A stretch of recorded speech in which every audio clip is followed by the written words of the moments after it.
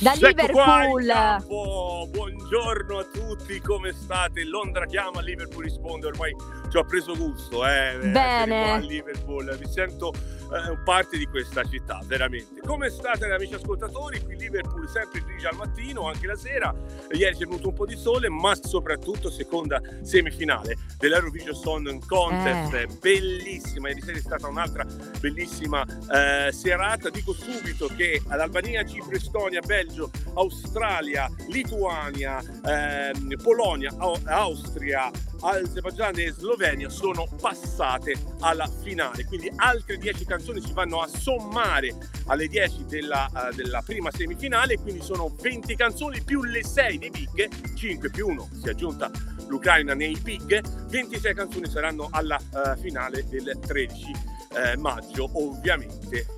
Posso dirlo, Marco Mengoni per l'Italia, ok. C'è una piccola nota da dispiacere, i BTS non sono riusciti ad andare in finale, ma comunque è stato un successo incredibile per San Marino, ma anche per questo gruppo italiano, toscano, straordinario, che udite, non è un punto di fine per loro l'Eurovision Song Contest, ma è un trampolino di lancio, un'altra partenza, nuova pagina. Già a fine maggio sono a Londra ad aprire uno straordinario concerto del cantante di Spandau Ballet, quindi saranno poi il tour in tutta Italia, esatto, brava, e poi ci sarà un tour in tutta Italia, quindi è solamente così una piccola nota negativa, ma per loro sarà un trampolino di lancio. Invece non c'è festival così, tra i cari amici ascoltatori, se non c'è un po' di polemica.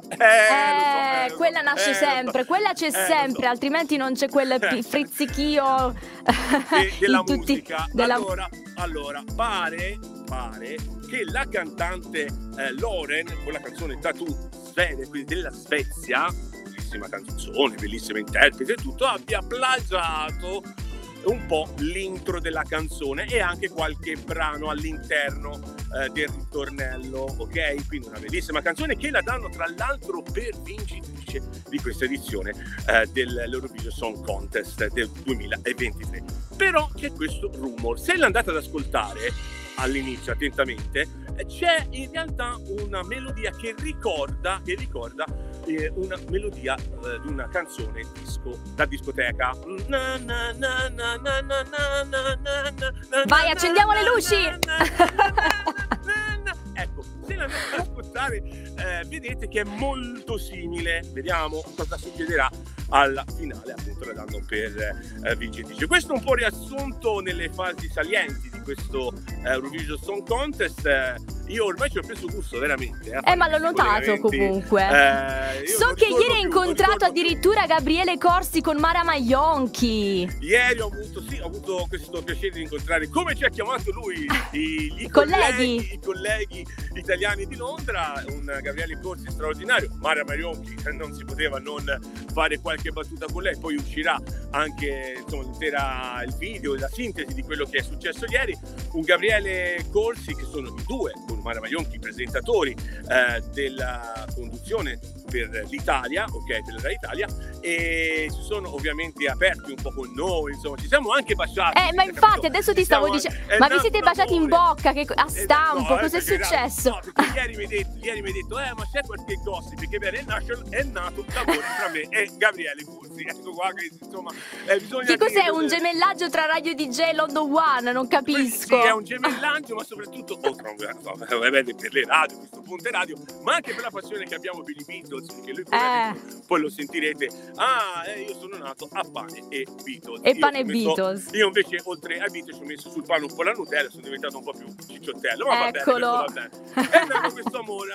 Una Mara Maionchi ovviamente che si trovava in mezzo al libro, dice, ma io sono meravigliata di questa bellissima città, si porteranno dietro sicuramente un ricordo indelebile di tutto e ritorneranno off record dopo aver fatto questa intervista. Mi ha detto, guarda che noi ritorniamo e ci sarà forse anche una sorpresa al London One Radio. Ma non voglio svelare altro. Dai, Phil! Non voglio svelare altro. Suspense per questa notizia. Dobbiamo restare collegati su London One. Allora, no, ma poi questi collegamenti a noi mi piacciono perché non sono i collegamenti classici televisivi. Noi siamo una radio, quindi ci facciamo pop, capisci? Li facciamo lo so. Ma guarda, ci sono tantissimi messaggi adesso che ci stanno arrivando. Simpatico il nostro Phil, grazie, buongiorno a tutti. Grazie. Al nostro numero WhatsApp, tra l'altro lo 0792 6623 977, ci stanno seguendo anche dal nostro gruppo, perché qui continuano ad aumentare gli iscritti, i nostri ascoltatori che ci seguono. Quindi praticamente mi dicono se riuscirai a farci vedere anche un po' quello che è il museo dei Beatles, almeno l'exhibition, la mostra. Ma senza di me il museo non apre, quindi mi sa che in questi ultimi giorni farò vedere delle chicche veramente ancora più nel dettaglio di questa città meravigliosa. E poi vedete questa ruota dietro di me, che è la ruota di Liverpool. Ci sarà una sorpresa anche dalla ruota panoramica di Liverpool, però non mi far dire altro, altrimenti mi bruci tutte le mie idee. No. Scaletta, insomma. Infatti faremo un giro anche nel museo dei Beatles, insomma. Bene. Scopriremo tante cose. Allora, domani invece, che è il 13 di maggio, quindi oggi è un altro giorno di riposo per i nostri artisti, in parte perché comunque loro si vanno a divertire all'Eurovision Village di solito, e ci fanno divertire anche, ci fanno divertire. Però ecco, domani il 13 maggio è la Grand Final, una finale straordinaria. Guarda, quest'anno è veramente difficile. Io parlavo con i miei colleghi in sala stampa, anche appunto britannici, francesi, della Germania, dalla Svezia, appunto, dicevano: guarda, questa edizione è un'edizione molto molto più, diciamo, intensa dal punto di vista musicale. È molto difficile andare a decretare il vincitore, perché veramente ci sono anche l'Albania, per esempio, una bellissima canzone, della Finlandia con Cia Cia Cia, insomma tante bellissime canzoni che secondo me, come ho detto anche a loro ieri, si risentiranno mixate anche nelle discoteche inglesi e di tutto il mondo, e quindi anche in Italia, perché ci sono dei brani che veramente si prestano molto. Ma la cosa che mi ha detto ieri un collega della BBC, sì Phil, è tutto bello, però la cosa ancora più bella è andare a leggere i testi di queste canzoni, perché spesso dietro ai testi, sto toccando il cappello, non si fa, ma tanto noi siamo radio, quindi che ci frega a noi. Dai, non siamo in TV, No, diceva il testo delle canzoni, perché molto spesso dietro a questi ritmi belli da discoteca sfrenati si nascondono dei concetti, dei testi molto molto importanti. Quindi io inviterei, per esempio, se qualcuno vuole ascoltare una canzone finlandese, andare a prendere il testo e fare la traduzione, magari certo. Sarà una traduzione proprio perfetta, però rendersi comunque conto di cosa dicono le canzoni, perché anche gran parte dei brani sono in inglese quest'anno. È veramente difficile trovare alcuni paesi che cantano nella propria lingua, a parte l'Italia. E proprio su questo c'era l'Australia, che ha tradotto, proprio il giornalista australiano ha tradotto la canzone di Marco Mengoni, perché voleva andare a capire il testo, perché dice, il testo mi emoziona talmente tanto che io voglio andare a capire questo testo, queste due vite, questa dualità che Marco ha messo all'interno del testo, che poi è una dualità che abbiamo un po' tutti, certo, ma guarda, se emoziona una persona che non parla l'italiano, capiamo quanto la musica va oltre le parole. Capito? Il linguaggio della musica. Infatti, secondo me bisognerebbe, invece di parlare, bisognerebbe solo cantare. Bisognerebbe, invece di stare a parlare come stai, buongiorno, come ti chiami, capito? È più bello cantato, è più bello, no? Che invece parlato uno si annoia. Invece sarebbe bello, invece di parlare, cantare.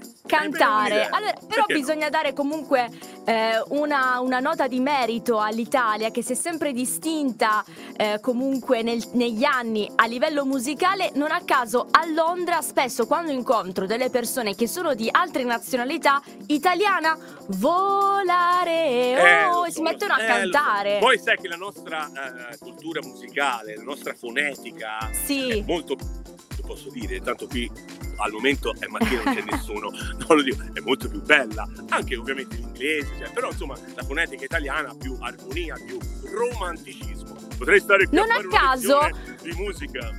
curiosità del momento, l'ha pubblicato anche una casa discografica, facciamo il nome perché comunque è conosciuto ormai in tutta Italia e non solo, la Sugar. Sì. Credo che poche settimane fa abbia pubblicato un video di un talent show in Giappone, dove facevano vedere questa band giapponese che aveva portato come cover la canzone dei Colapesce di Martino, Splash, però in versione tenore. Ma io te l'ho detto. Incredibile. Secondo me bisogna iniziare a smettere di parlare e iniziare a cantare. A cantare. Secondo me ci si guadagna. Cambiano le cose. Cambiano le cose, anche nei rapporti. Beh, quello sicuramente. C'è musica amore? Sardegna, bravo Phil. Sì. Grazie, è mia zia poi. Dalla Sardegna hai anche gli zii in Sardegna.